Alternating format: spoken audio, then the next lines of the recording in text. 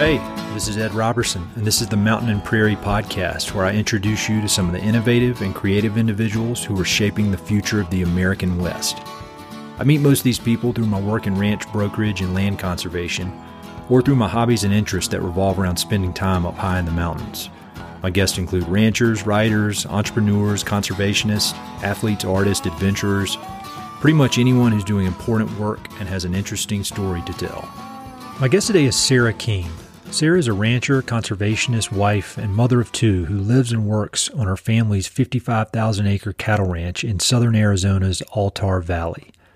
The King's Anvil Ranch was established in 1895 and has operated successfully within their family for generations, setting an example of how to run a financially viable agricultural business while simultaneously protecting the long-term ecological health of their vast desert ranch. The Kings understand that in order for their business to thrive, the land must thrive, and they are leaders in pursuing a variety of outside-the-box stewardship techniques, including the focused use of prescribed fires. The King family spearheaded the creation of the Altar Valley Conservation Alliance, a cutting-edge land conservation organization that collaborates with a wide range of stakeholders, including private landowners, ranchers, government entities, conservation nonprofits, and environmental advocacy groups. Thanks to focused, diligent efforts over the course of 2 decades, the Alliance has managed to bring together groups that have historically been at odds, allowing them to focus on shared goals and creative solutions to complicated challenges, rather than dwelling on their differences. As you'll hear Sarah explain, the Alliance understands that open, honest, face-to-face communication has been the key to tackling the Altar Valley's complex challenges, and their success gives me hope that other organizations throughout the West can adopt their approach and enjoy the same success. This was a very enlightening episode for me because I personally just don't know enough about the landscapes and heritage of the deep Southwest. We dig into many of the details of the King's Anvil Ranch and its operation, including the unique climate and ecology of the Arizona desert. Sarah explains how the Alliance came to be and offers some insights into exactly what they do and how they've managed to have such success. We discuss Sarah's personal background, specifically how an East Coast native ended up on an expansive cattle ranch in Arizona. We talk about the benefits of raising children on a ranch and the lessons she hopes to impart as they grow up so closely connected to the land. Given that the ranch is located less than 40 miles from the Mexico border, we discuss how illegal border crossings have had a significant effect on the ranch's operations.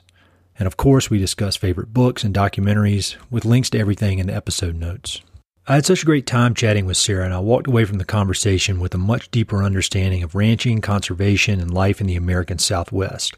She and her colleagues at the Alliance are doing important, groundbreaking conservation work, so I encourage you to follow them and learn from their efforts.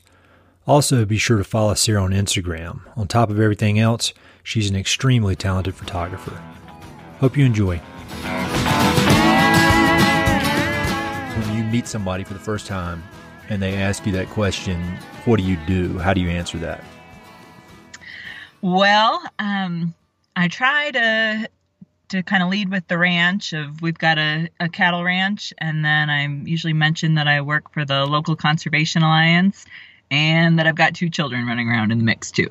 That's 4 full-time jobs, 2 kids and then 2 other jobs. Yep, just on the loose all the time. That's right. Well, I want to dig into every bit of that, and I think maybe the first part of that we can dig into is the ranch. I know your family's ranch has been around for a very, very long time, and so could you just talk a little bit about your ranch, the operation, the history of it? Yep. So I married into the ranch. My husband's family's been on the ranch since 1895. And we're a cow-calf operation that's located southwest of Tucson. We're about an hour outside the city, so really pretty close in terms of open country and ranches, and that's pretty close to a major city. The ranch supports my in-laws who are still here and working every day, and then my husband and I, and we've got 2 kids, and then we've got 2 cowboys right now working for us. And the ranch is in Pima County, and it located in the Altar Valley, which is a watershed that's about 600,000 acres. Wow. So 1895, I'm sure you guys know a ton about the history and where your husband's ancestors came from. What's the story there? How did people end up in what was the middle of nowhere, Arizona in 1895? So it was his great grandfather, and he was from California and rumored to be moving away from a stepmother that he didn't love. And whether or not that's totally true will be probably a little bit lost in history, but that's a good story. And so he came down with a cattle company and was working in the valley. And about 1885 is when he came down to the valley and worked for a cattle company. And then they were being hit by drought, and so got bought out, and all the guys got paid in cattle. So then he had the cattle. I don't know exactly how many it was, but that's kind of how his operation got started. And then he went around the valley and kind of secured a bunch of different little homesteads. His original one was actually up. Our headquarters are down lower in the valley, and then there's a mountain headquarters called Redondo, and that was his original one up there. And then he got what we call the home headquarters, a little bit later. And so he kind of spread pretty far-reaching throughout the valley, and what we run on now today is actually a smaller portion of what he ultimately had at the time. So did he secure his first parcel or the first portion of the ranch through the Homestead Act, or did he purchase it outright? I don't know that I've ever asked that question specifically.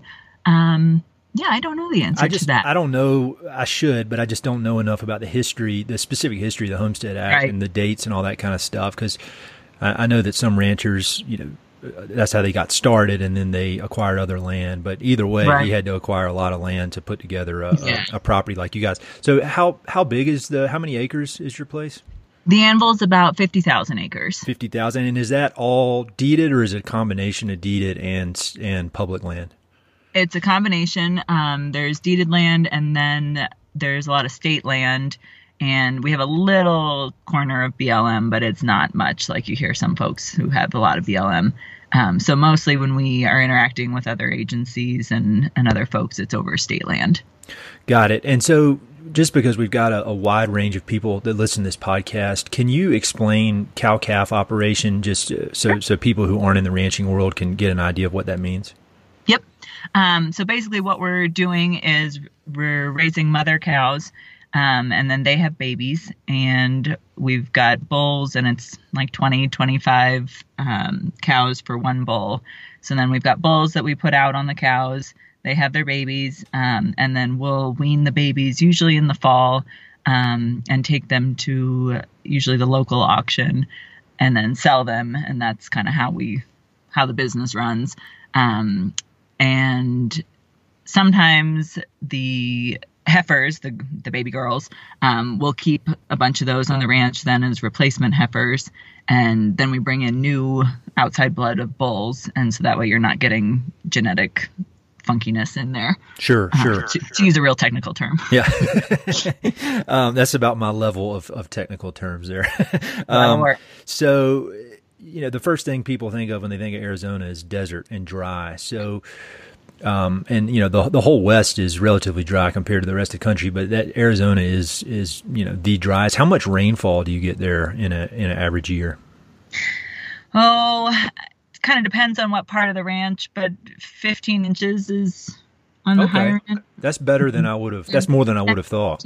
So yeah, depends on that. That would be the optimist normal. I think we've been officially in drought for the last at least 10 years. So that is not what we've been getting steadily. It's more in the 10 range or so. Okay. Got it. And so how many cows can you run on the ranch? We're rated for probably about 500 or so. We tend to run lower than that though, just so we don't get ourselves in any pinches. Got it.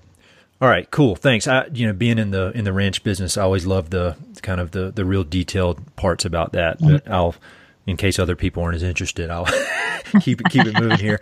So one of the ways that we connected was through your work in land conservation, and that particular area seems to really be doing some cutting edge conservation that includes private landowners and public land, and it is bringing in people and is considering the ecological aspects, and it's really hitting on all the important I guess kind of parts of life in the West. And so that was one of the things I really wanted to hear about what you guys have going on down there. So could you just talk a little bit about the history of the Altar Valley Conservation Alliance, how that started? Sure. So the Alliance got going in about 1995, and we have to give a big hat tip to the Malpai Borderlands group, which are east of us, in the Douglas area, if anybody's familiar with Arizona. And at that point, again, as the local legend goes, my father-in-law and our neighbor to the south were chatting things over and had heard of what Malpai was working on and thought it was a good idea for our area, and proposed it then to their wives as this great idea that they had that their wives should really take with and run on. So really it was Pat and Mary who spearheaded the whole deal, getting it off the ground, and got local neighbors together and had the Malpai folks over to kind of talk about what they had going on over there. And this, I should also add, was long before my time on the scene, so I can't take any credit for getting any of this started. But they got things off the ground, and to kind of give you a picture of what it was like in 1995, Tucson was booming with development. There was a lot of kind of grumpiness between environmental groups and ranchers, and pretty contentious. And so this idea kind of sprung out of, how do we work together? How do we work for the land? How do we view the land as a whole watershed rather than each little pieces and parts, of either ranches being the boundaries or state land being the boundaries, or we have a national wildlife refuge, the Buenos Aires National Wildlife Refuge, in the south part of the valley. So there's any number of ways that you can split the valley up. And the bottom line and how we think of it is that the land doesn't really care about the lines that you either draw on the map or you put in via fence line. So the whole idea of the Alliance kind of sprang out of looking to conserve the Altar Valley for future generations, and to do that really viewing the valley as a whole. Got it. And so, just to summarize in my head, so basically all the major landowners there in this 600,000 acre watershed decided to come together and kind of bring their efforts together to come up with some solutions that not only work for the ranchers, but that could bring in some of the environmental voices that had historically, I guess, been adversarial. Is that correct? Yeah.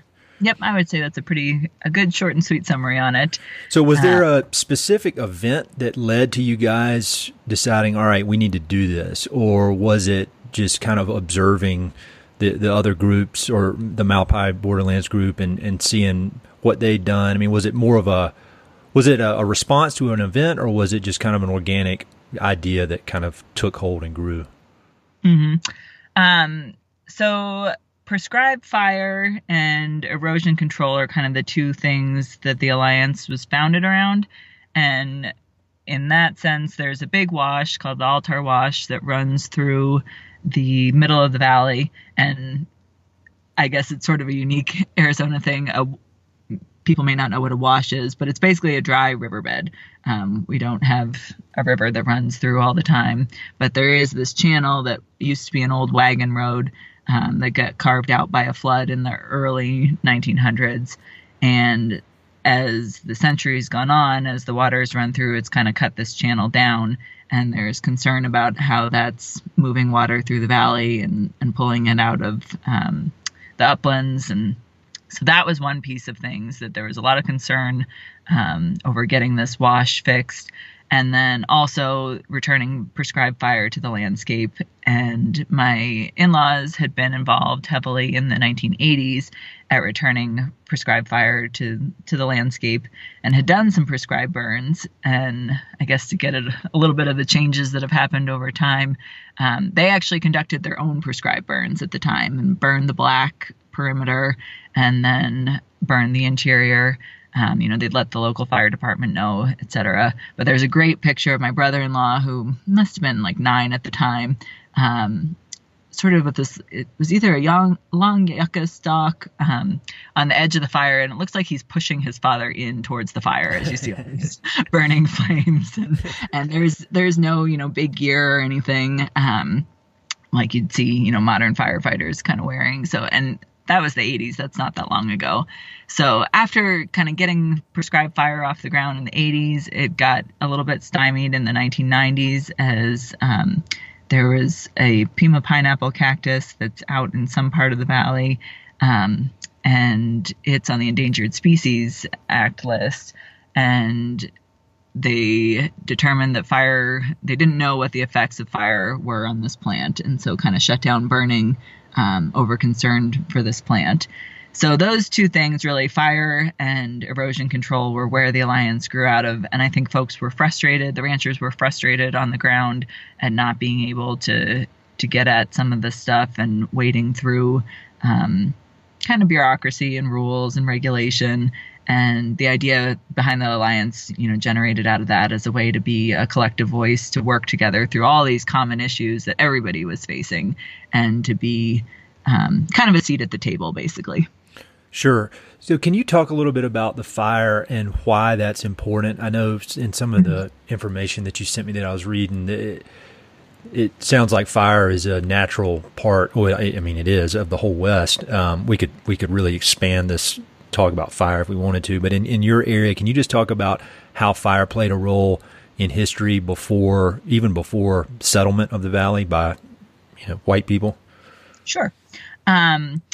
So like you were saying, throughout the whole West, fire was a huge part of the landscape, and a lot of what we're seeing now in terms of fire, especially right now, the wildfires in California, the stuff that burned in Montana, and then actually early in fire season this past summer, kind of May, June, Arizona was pretty much on fire everywhere.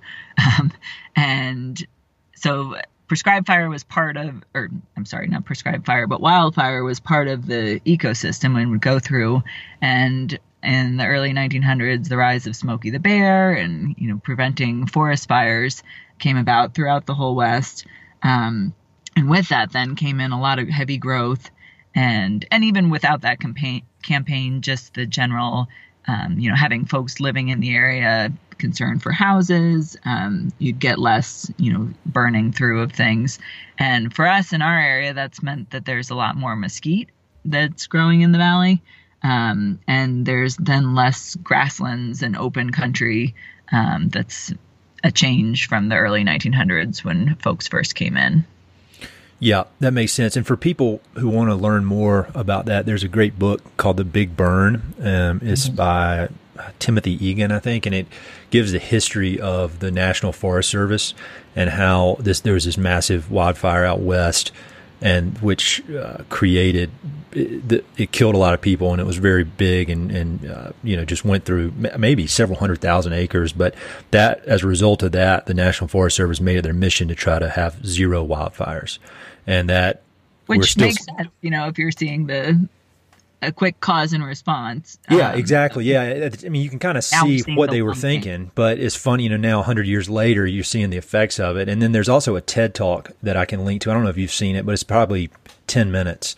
And it's a guy talking about why we need to have more prescribed fires because... I'd love to see that. Yeah, so I'll put links to both of those.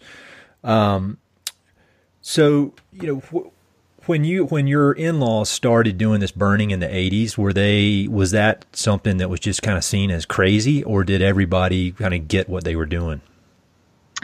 I think they were cutting edge. I don't think everybody thought they were totally out there, but it was certainly, newer to be going at it and to be actually conducting the prescribed burns.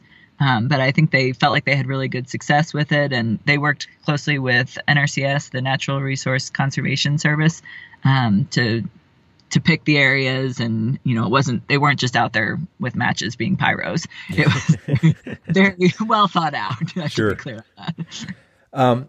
So can you talk a little bit about some of the projects, maybe an example or two of projects that y'all worked on in the last few years that have brought in all these different stakeholders? So, you've obviously got the public land component, state land component. And then I know we had emailed that we knew some people that work on the national level that have come down there, and we have mutual friends who do that. And so can you just give us an example of maybe just a good case study and something you guys have done that's been a real win-win for everybody? Sure. There's probably two things that come to mind. The first would be grants that we've gotten from the National Fish and Wildlife Foundation. And the first grant involved a grant to pick 5 sites to conduct prescribed burns on. And actually, I should back up and say really plan prescribed burns on, because there's so many variables that go into conducting the burns, chief of them being weather. And so we picked 5 different sites throughout the valley. And they involved 5 different ranches and state land within some of those, private land within some of those. I think a little corner of BLM on one of them, a lot of BLM on another. So a pretty broad range of things. And the National Fish and Wildlife Foundation was great in that they said that they understood that we may not complete the grant in that sense, of ever actually doing these burns, but that this grant was specifically designed to do the planning for them. Mm-hmm. And then we got a second grant from them that was to actually conduct all the burns at those 5 sites, plus add erosion control measures to some of them. So if there were roads that needed to be shored up, just little dirt roads in ranch dirt roads that either we're going to need, heavy equipment, fire trucks to be able to get in on them to do repairs and maintenance on them prior to the burn.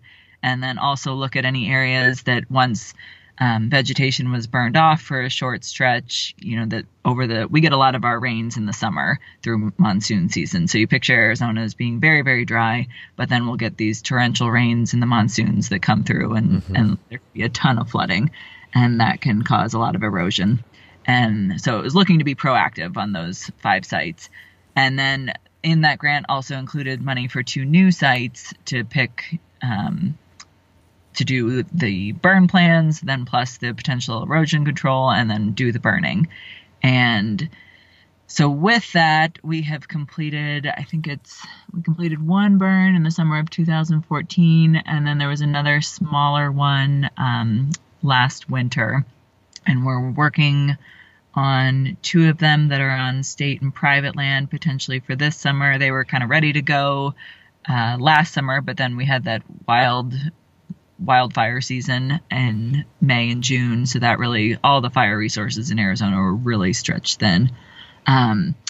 So that, with that, there's stuff that we've done actually on the ground, but the biggest thing that's come out of that grant and is a short and sweet presentation of what the Alliance really does is to bring all the stakeholders to the table for a lot of very not glamorous meetings in conference rooms. And sometimes if we can swing it, we'll get out on the land and do site visits and that kind of thing. But a lot of it is really just meetings face to face, a lot of email, talking to people about ways to problem solve, limitations, work together. And particularly, we've ended up doing a winter fire meeting and then a spring fire meeting. And the winter fire meeting really focuses on kind of wrap up of wildfire season, where there are things that went right or wrong, and then going into potentially what we can do with our prescribed burns. And then the spring meeting kind of gets ready to launch into wildfire season and potentially conducting any of the burns.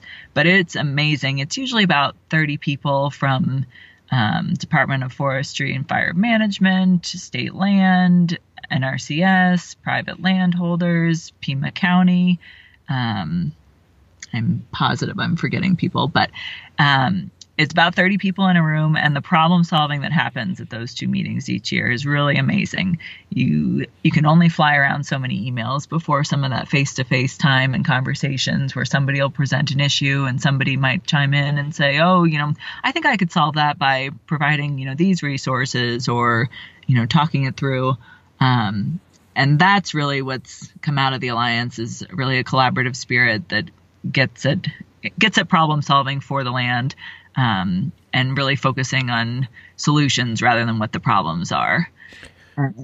Yeah, that's very encouraging to hear. It's encouraging to hear on a micro scale talking about land conservation, but for me, it's encouraging to hear on a macro scale, just given how, first of all, how adversarial everything is these days and how mad everybody seems to be, and then combine that with how everybody wants to do everything over email or electronically. And so I think when you can hear that people are talking face to face and they're looking for solutions versus arguing, I'm happy to hear that that's happening anywhere on any subject. So yes, good job. Very much so. Very much so. Well, that's that one thing. One question I had is, that what you just described there sounds awesome, and I think anybody, if given the choice, would say, yeah, I want to be involved in something like that. But the reality is it's extremely hard and rare to find that, at least in my experience. And so what do you think makes you guys different? I mean, how did you guys figure out how to crack this thing so that people can collaborate and be goal-oriented versus focusing on the differences? Because I've always said that environmentalists, I used to live in Boulder, and environmentalists and ranchers, smart, mindful ranchers and smart, mindful environmentalists, they have a lot more in common than they have different. And it just seems like there's so much opportunity there to work together, but it seems to be extremely difficult to do. So how'd you guys figure that out? I think just a lot of perseverance that might also just be known as dogged nagging people, and sticking with it. I got to give a lot of credit to Mary Miller, who's our executive director, and my mother-in-law, Pat King. And they have been volunteers. Mary's now on staff, but it was really a volunteer-based organization. And I think in general, all the landowners in the valley, I really should give everybody credit of seeing some of the issues, the antagonizing that went on in the 90s, and really being determined that they didn't want that to continue, that they wanted to be part of solutions. And then believing in the concept of the Alliance, and then being persistent in terms of hosting these meetings, tracking people down, following up with people, kind of trying to nail people to the wall on what they said they'd do, and, in terms of agencies and stuff, and really just putting a lot of sweat equity into it and being persistent and not letting it go. Yeah, I think the short answer would be is it's extremely difficult. I think nowadays with everybody thinks that there's a quick solution or there's a right answer and a wrong answer, but the reality is there's no right answer, there's no wrong answer. It's somewhere in the middle, and it takes a ton of hard work to dig through. These are complicated issues. If they were simple, they wouldn't be problems. You know what I mean? Yep. And I mean, we're 22 years into this, just to make that. Yeah, it wasn't an overnight thing. Exactly. After one or two meetings. Exactly. I mean, decades. So if you were advising another conservation organization, because like we've talked about the Colorado Cattlemen's Land Trust, and they kind of operate in a similar world that you operate in. I've interviewed Eric Glenn. He was the first person I ever interviewed on this podcast. I listened to that one. Yep. I haven't listened. I'm sure it's terrible because I was nervous and didn't know what I was doing. But anyway, he's great, and they do great work, as do so many other conservation organizations. I mean, if you had some advice to give to them, based on your success and the success of your organization and all the local ranchers there, is there any specific kind of actionable thing you could recommend? I mean, is it the in-person meetings or what do you think is there a specific thing that has helped you guys really, really have this level of success? I think it's maybe twofold. One, I think all that in-person, face-to-face contact really getting to know one another, getting to know your agency folks, and there's really no substitution for some of that face-to-face stuff. And then you can do your, remote meeting where it's a drive to get into Tucson, and it's a drive for folks to come here. So certainly use technology, but there's no substitution for knowing the people that you're working with and talking to. So there's that part of things, but also we've really found that we've had the most success when we've had tangible projects on the ground. There's plenty of stuff that we've solved and we've worked on that's, not very flashy, planning all those fire meetings, that kind of stuff. But those have had success because we were working on real projects and a real, our burn on the anvil is the West Mill burn. So to be able to say, here's the West Mill burn, here's what we need to get done, here are the problems, we need to figure out liability, we need to work on this Pima pineapple cactus, and to have real concrete examples, it means that people are working on something, which I think means a lot to folks, to be part of something that's succeeding. And it's also not theoretical then at that point. You're not saying, well, what if we had a burn, and what if we needed liability? What would you do then? Because people can give the easy answer. Oh, I'm sure we'd help you, that kind of stuff. But when you have a real project and you're putting dates on the calendar, same with the erosion control stuff, giving people a place to meet on the land and to see what they're accomplishing and what they're a part of, I think really helps drive success and drive people's enthusiasm. Yeah, that's great. That's great.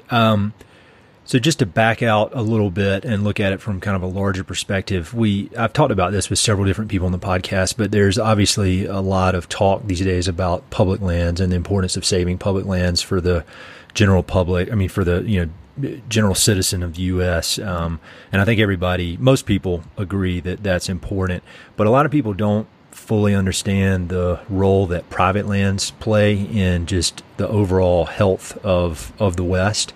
And could you just talk a little bit, and I feel like that gets lost in the conversation, the importance of private land.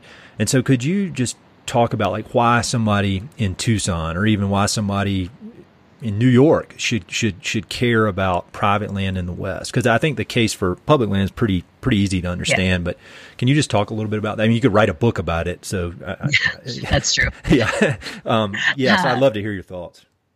So I think that one is the on-the-ground accountability. My dad's got an expression, and he's not in ranching, but in general, that if everybody is in charge, nobody's in charge. Yep. And I think that's one service, so to speak, that private landowners provide, is that a lot of private lands connect to public lands and multi-use. We have hunters who come in, and if you don't have somebody actually on the land, looking at what's going on, what people's impact is on the land, you're not going to have anybody kind of tracking the cumulative effect. And, for us, an example, at one point we allowed ATV use on the ranch, and it resulted in kind of everybody doing whatever they wanted, being off-road, not following rules, that kind of stuff, and starting to damage the landscape.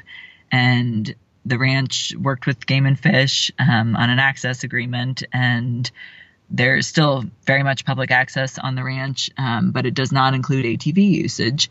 And that's helped control keeping people from kind of literally running wild all over the ranch and tearing up the country.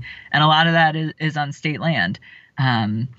So, that's one respect that I think sometimes gets lost, is that if nobody is kind of looking out for things, then everybody assumes that what they're doing is fine, and what they're doing is just one little piece of things. Mm-hmm. And they don't see the whole big picture. I also think that, especially in our case in this valley, I obviously can't speak for everywhere, but there's a lot of long-term land ownership, and the historical memory that's provided is really important. And as you're working with a lot of these agencies, there's understandably a lot of agency turnover, folks who come in for 2 years, 3 years, 5 years, 10 years. And there's folks that are, longer than that too, 25 years, 30. But when you compare that to the Kings being here on the anvil since 1895, that's a drop in the bucket. So to have that historical memory, to understand how the past was, what projects have been done, that's a really valuable thing as well. And to have that longevity is something that, an agency just, it's very hard for them to provide. So those are kind of two facets that I think are really important in terms of private land in the West.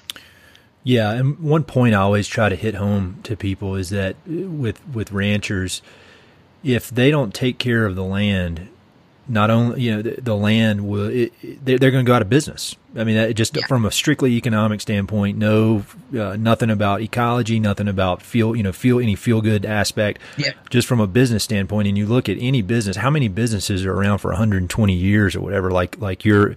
It's a long time. Yeah, it's a long time in any business, much less any family business.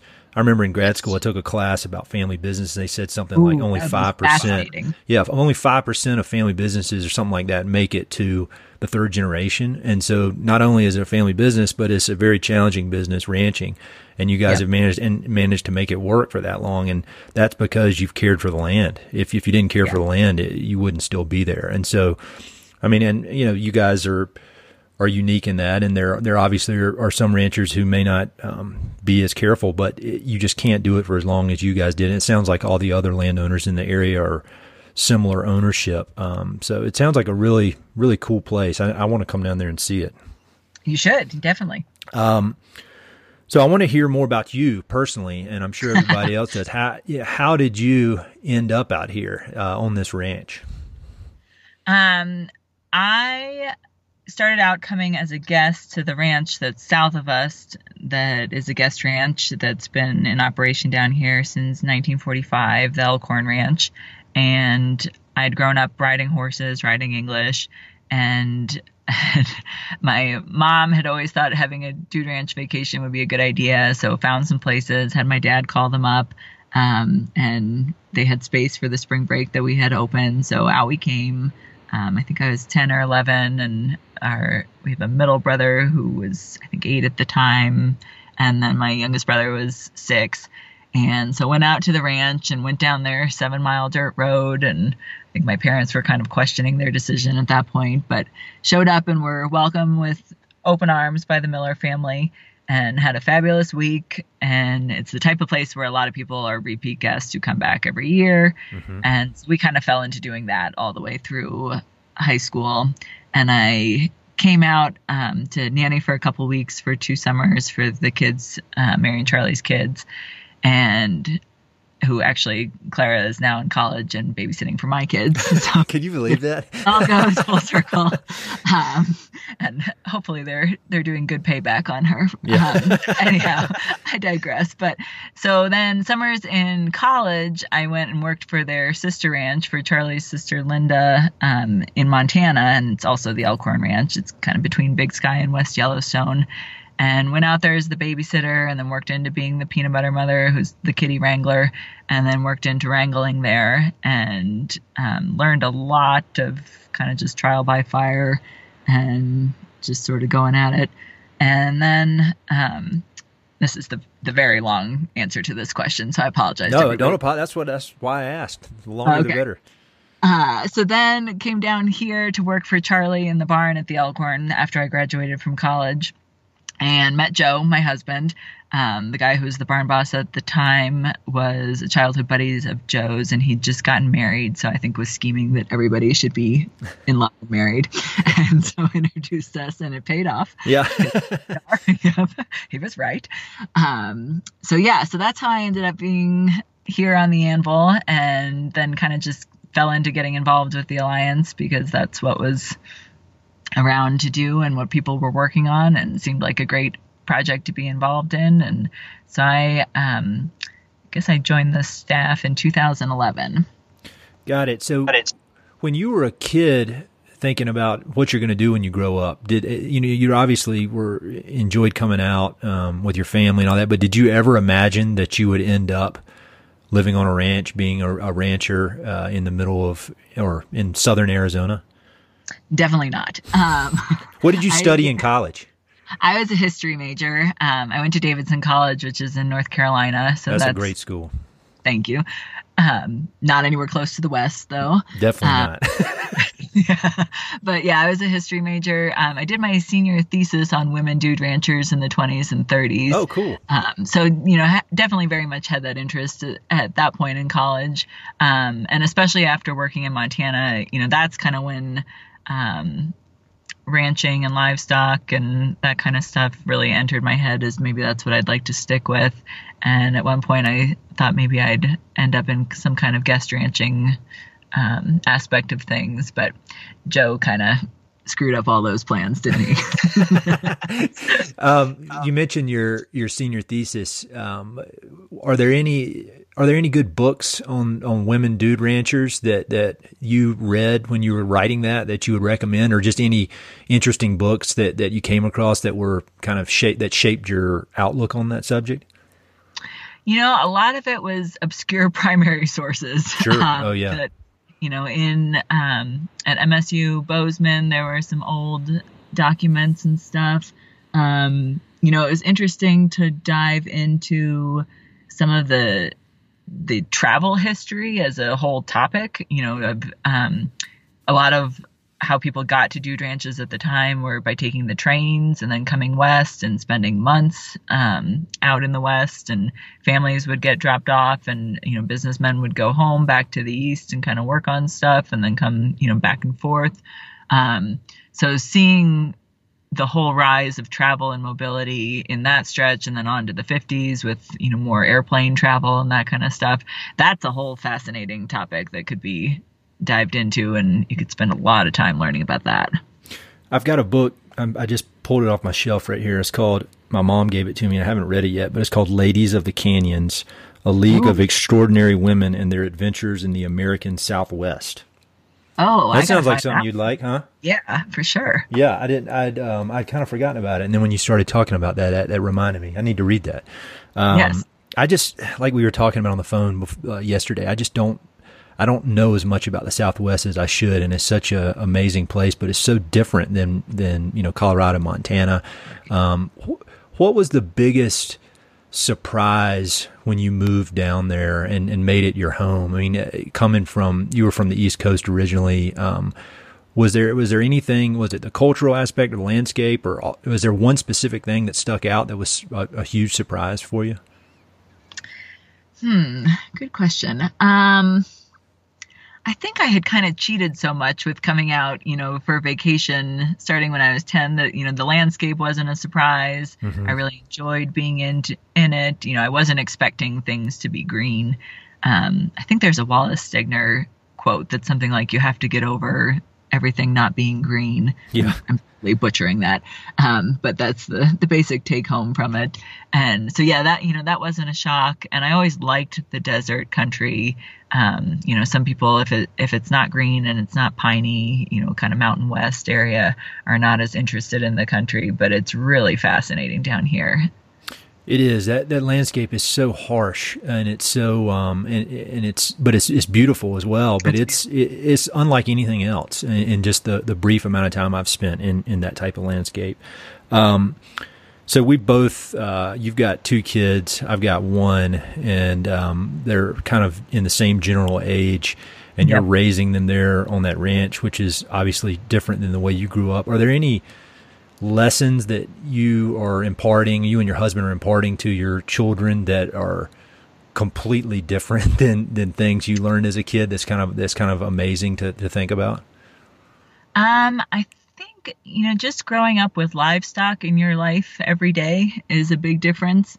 And getting the chance to learn stock early in life, I think is going to be a totally different aspect. My older daughter has already claimed my horse, which is not hers, mine, along with my purple saddle blanket. And so, seeing her interaction with horses, and I always liked horses as a kid as well. And I did grow up, riding, but in a totally different capacity of, going to the stable, having a lesson, that kind of stuff. And to just have, the horses come into the corrals by our house and be able to walk down there and look at them and go down and see the calves that have been weaned and are in there and, talk to them. And also I think an interesting part of ranching as a kid is that you kind of know what your parents do every day in a different way than I ever grew up with. I knew what my dad's field was. I knew that he went to an office, but in terms of like what dad did all day, still not totally sure. And then, my mom is a teacher. And so, I had more of an understanding of that because I went to school. But, to be able to be part of the business from a young age and see it in action, see the daily realities, hear the conversations over the dinner table, I think that's probably going to be very different for them than it was for me in terms of growing up. Yeah, that's really cool. I can't imagine just what a unique perspective children growing up in that type of atmosphere must have. And also they're probably extremely tough and a lot tougher than any other kids in the U.S. That's one of our goals, is to not to be hard tough, but to, to have self-determination, to have confidence that you can do it, to have the willingness to try, even if you're not succeeding at first. I think that especially in this day and age, here I get on my soapbox, but in the age of technology, technology is great. I don't mean to knock that at all, but the age of instant gratification with smartphones and to be able to still get outside and to still experience things and to not be looking for instant gratification and the easy way out, that's something that I hope we're successful in imparting to them. Yes. Well, if you figure out the secret to it, let me know, because that's the same thing I want to impart to my girl. Speaking of the good part of technology, you've got a great Instagram account and you're a very talented photographer, and I'll link to that and everybody needs to follow. How'd you get into photography? Because you're really good at it. Thank you. That's very nice of you. I guess I've always had a little bit of a creative streak, and we would have little crafty projects going as a kid. And then high school, I took a photography course, just as as one of your regular classes. And it was still film at that point. We developed in the dark room. So that gave me a little bit of a basic, some of the training to look for kind of thing. And then a lot of it has been, having the advantage of technology, having the smartphone in your pocket. So kind of being able to snap photos instantaneously, which is not, the creme de la creme of photography for sure. But, to have that opportunity to practice, and even with two kids running around, to be looking for things, to be thinking creatively about stuff every day. That's kind of one of the good benefits of technology for me. Yeah, I agree. It really is. And I think Instagram is such a great tool, especially for sharing some of these landscapes out here. And so fascinating to see what folks are up to. It really is. One other question I had about your ranch that I think is unique to your area of the world, and I don't have really any experience in it, but you are, I guess, about 40 miles from the Mexico border. Yep. And so I know that the immigration and people coming over into this country you guys are on the front lines of that, because they'll come through your ranch. Can you just talk a little bit about the challenges that come from the specific location of your property because of immigration issues? Sure. So we are not directly on the border. Like you said, we're about 40 miles up. Our headquarters are, at least. But we do have people who come through the ranch who are, for the most part, walking. They've, to give you a little bit of a visual on the ranch, our headquarters are down in the bottom of the valley, and then the mountain range is to the west. And so we'll have folks who've climbed through the mountains and come down. And it does add a different dynamic to the ranch. Things have slowed down a little bit now from their height kind of in the early 2000s, when you'd have the massive groups migrating across. How many people? Like 40 people in a group, 50 people in a group. And they've walked 40 miles across a desert? Yep. Also, you want to talk about tough people. And I should be clear that in any of this conversation, folks who are making that choice and coming across clearly are not doing it for fun. They are struggling at home in Mexico or further south, wherever. So they've made some kind of tough decision to make this hike, basically. But it does have an impact on us in terms of, as you can imagine, 40 people coming through, even, one or two now in smaller groups hit a fence line and they would cut it or push it down. And if you've got cattle in one pasture, then they're out in another pasture. And just that's a lot of man hours for us to go fix that problem, literally the fence, or put the cattle back. It also can mess with grazing rotations, areas that we thought cattle were out of. You can be turning cattle out on the neighbors then. Whole ball of wax. Also, in terms of environmental damage, there were water lines that were cut. That happens less now because it's less of the big groups, but water that just got drained by the thousands of gallons on the ground. Do they cut the water? Sorry, do they cut the water line so they can drink it? Is that they can drink? Okay, yes. And then it just spills out and it doesn't. Right. If you don't know that it's cut, then and people got pretty good about going around and checking to make sure that there wasn't just water draining everywhere. But that's a lot of time invested in there as well. There are also trails that got cut in by people walking along them. And for the desert, a lot of times if you get trails, that means more erosion because the water, searches out those easy channels to follow. Also, the volumes of trash that have been dumped are amazing. There were areas where you'd get big sites that were like regular campsites where just trash upon trash upon trash, waist high kind of deal. But there's also just trash, backpacks, tuna fish cans, all kinds of stuff that have just been dumped all over the desert that's almost impossible to pick up because it's so spread out as people have, spread out over the landscape that those big trash sites were easy for like game and fish to have, a hunter cleanup day. Everybody come out and stand in kind of, a 50-yard circle and pick up trash. But to spread across the whole desert and to get all the trash is probably next to impossible. And for us, that ecologically that's not great either, but it does impact our cattle operation. There's been a bunch of cows who've ended up stepping in a tuna can as a small calf and then wearing out the bottom, and then the can works up their leg and they grow into the can, and it's then, this cuff cutting off their circulation and growing into their leg. And then for us personally, from a safety standpoint, it's hard to paint a clear picture of what it's like to be far outside of town and approached by someone that you don't know and who may be a fabulous person, but you don't know them. You're away from help, and they are people who've at that point walked, 40 plus miles, are probably pretty dehydrated, depending on how things have gone, and might be pretty desperate. So as people talk about border crossing being sort of a totally innocent crime, people just looking for work, that kind of stuff, I certainly empathize that to make the decision to cross the border, you must be in a pretty bad situation in your home country.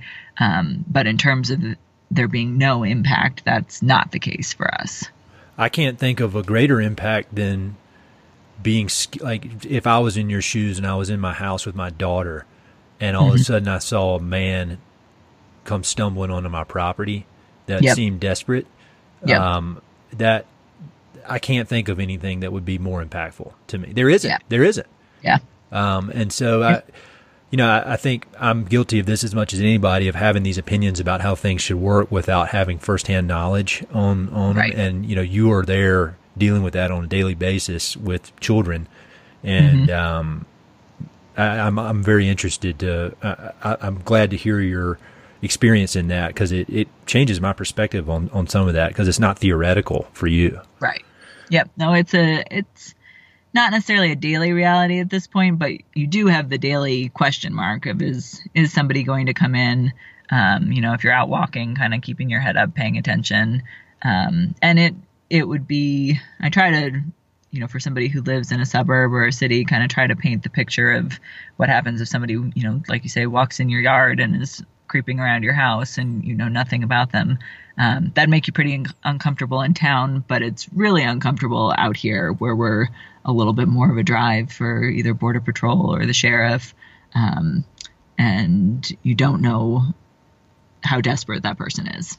So what do you think the solution is? I mean, obviously it's extremely complicated, just like everything we were talking about. There is no right answer because it seems to me if these people are willing to put their lives on the line, literally there's a chance they'll die by doing this. I mean, I run ultra marathons in fancy shoes. You know, I can run 50 miles in fancy shoes and I'm completely destroyed at the end of it. And and you know, I do all this training and eat all this fancy food and all this kind of stuff. And I can't understand how anybody could do that. And yet they choose to do it. And so it seems like a law, you know, somebody saying, or a stricter law or something would not deter it. So, I mean, is there an answer that you know of being there on the front lines? I don't know is the short answer. I think, though, at least through our experience through the Alliance, that the standing on one side or the other and yelling at one another, basically in politics and stuff at the moment, is not the solution. Yes. That it's going to take a lot of give and take, and may also take some hard lines in solving problems. Some of the emotion might have to come out of it. But that's really hard because you're dealing with people. And yeah, it's a whole hornet's nest at the moment. And it's going to take some real leadership and people who are really looking to solve the problem and sitting down at a table and hammering out solutions. Well, I think if anybody's got a good chance of doing it in that neck of the world, I mean, or anybody's got a good chance of doing it, watching how you guys have handled these very adversarial issues, it gives me hope that maybe one day we can solve some of these problems. Maybe one day we'll get everybody lined out. Yep. So I've got a bunch of quick questions that I've asked all the guests on the podcast, and It's been great to compare all the answers. So I'd love to run through those with you real quick, and then I'll let you get back to your important work. Do you have any favorite books related to the West, or maybe even related to your specific area of Arizona there, or just favorite books in general that you recommend to people? Sure. Have you read anything by Ivan Doig? I have not. He is great and is writes a lot about Montana and was based in Seattle for a long time. I think he just passed away last year. Somewhere in there. I think last year it was probably 2 years. But anyhow, this House of Sky was an autobiographical deal. And then Hard Earth is another one. But he's got a whole series of fiction that are fabulous as well. So if you search his name out, he's writes really well about the land, with people's relationship to the land. Yeah, really fascinating, really good. That's great. I have not even heard of him, so that's really? That's perfect. Yeah, you should track that down because you're missing out. Cool. And then old classic, A River Runs Through It. Mm-hmm. Short, easy. Norman Maclean. Just another good book about people and interactions and how nature weaves its way in. And yeah, that's a good one. And then. Oh, another favorite kind of women in Southwest is Half Broke Horses, which is Jeanette Walls. She wrote The Glass Castle, which is also a great book. And they are both based on relatives of hers. The Half Broke Horses is about, I think it's her grandmother in the early 1900s who started breaking horses with her dad when she was 6, and all of her adventures, and really, really interesting book. And it's written as kind of a narrative fiction deal, so it moves along and kind of a blend of fiction and nonfiction. Great. Those are awesome. And I haven't read any of them except River Runs Through It. So that's cool. I'll have links to those so people can click through. Do you have any favorite documentaries or films? Goodness. I like the Buck documentary just for how he talks about listening to sort of what the horse is saying, and how that works with people and the interactions of people. And I think especially, after working with the Alliance for a while and seeing interactions between people, I think his point of thinking about how you're approaching someone in terms of how they want to be approached is really important, both in working for animals and understanding them, but also in thinking about your daily people interactions. Yeah, I agree. I mean, as you were saying that, I was thinking, just to reiterate, I think the key to all of the success that you guys have had in that valley and the key to solving these other problems is all people skills. I mean, it's real easy to come up with a theory on paper, but the crux is the people skills. And it's clear that you guys really value that down there, which is why you've been successful. Yeah, it's all about personal interaction and thinking about less of how you want to interact and more about how you're approaching somebody and how they might want to interact, I think. Is there some weird activity you do that would be surprising to listeners? I mean, you're obviously on the ranch and you're doing the conservation work and you're chasing 2 kids. Is there, do you have anything that would be surprising? Oh, that's another good question. I don't think so. I think it's all fairly well lined up. Maybe I'll get Joe on the phone and ask him. Yeah, Joe could probably give you a few answers. I'll give you the counter answer in that I guess for most people this past hour, their only exposure is my voice. I get a lot of questions of if I sing, and I do not sing. I could not carry a tune in the bucket. Really? So, you do have a good voice. You sound like you would be a good singer. Nope, not even close. That's my brother looked at me once as I think I was like singing a Christmas carol over his shoulder or something, and looks at me and goes, "Wow, you are a worse singer than I am." Okay, yep, that's family for you. So anyway, that's sort of the opposite answer, but that might share that. Let me see. Oh, what's the most powerful experience you've ever had in the outdoors? So it could be a scary experience or just a funny experience or a memorable experience. Is there one experience you've had outdoors that really stands out as just something that you'll never forget? I guess a couple times being outdoors in thunderstorms, and one was up in Montana and we were kind of above the tree line coming over this mountain riding, and to see the lightning striking below you is kind of a weird concept. And just being in this lightning storm and just this feeling of having to get through it and get out of it. That was pretty powerful to have this big vista and just how strong nature is. And then I guess down here one winter on the Elkhorn, we had this major storm that was, I don't know that there was any lightning that went through it, but we got like 11 inches in one storm, which wow. We talked about rainfall before. That's just, astronomical. Everything flooded. It was amazing, especially for a winter storm. That's very strange. But we were wrangling the horses in the morning before we fully realized that we definitely weren't going to be riding that day. And I was up on top of a mountain and on this horse who's a little quirky, but one of my favorite all-time horses, and in this raincoat, and the wind caught it and just flapping everywhere. And I was convinced he was just going to run off and dump me. And he held it together and I held it together, and we got down off the mountain. And just that rush of, being a team with an animal like that, and also being in a little bit of a scary situation and then having it pass and be okay. Those are kind of the two that when I picture big outdoor moments, those are kind of the two big ones for me. Yeah, those are good ones. Animals and crazy lightning storms, that can all be intense. Do you have a favorite location in the West? That's so hard. I guess this is probably a little bit cheating, but the 2 Elkhorns are always going to have my heart a little bit. The one down here, where we first came out and kind of first experienced ranch life and riding in a big, open country. It's pretty magical. And then the one in Montana experiencing, and I'd never been to Montana before going out in college. And so being out there, and especially those pivotal, 18 to 22 years of figuring out who you are, what you like on your own, really working for someone else for the first time. That's a pretty special place and some spectacular country in both places. Very cool.